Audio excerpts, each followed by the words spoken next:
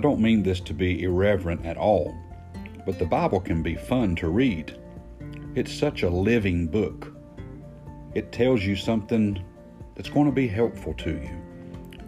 But you can read verses and they seem to just be woven together, one with another. And that happened to me reading tonight. Again, fun to read. You've heard these verses before, at least most of them, but listen to how they work together. Ephesians chapter 2, verse number 8 and 9. For by grace are ye saved through faith, and that not of yourselves, it is the gift of God, not of works, lest any man should boast. We all the time forget verse 10. For we are his workmanship, created in Christ Jesus unto good works, which God hath before ordained that we should walk in them. Good works. Now, how about Philippians chapter 1, verse 6? Being confident of this very thing, that he which hath begun a good work in you will perform it until the day of Jesus Christ.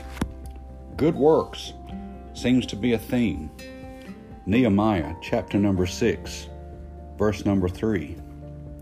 And I sent messengers unto them, saying, I am doing a great work, so that I cannot come down. Why should the work cease, whilst I leave it, and come down unto you?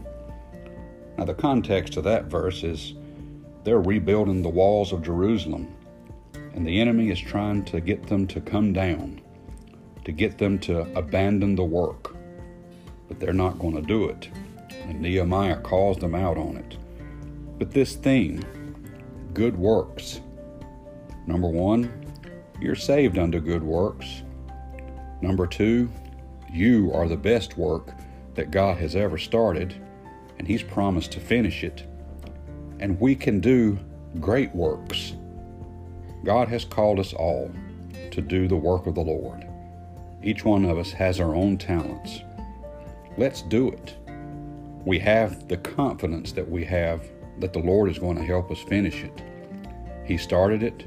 He's going to see it through, and He's using us in the process. Great works, good works, all of the Lord. May God bless you and have a wonderful day.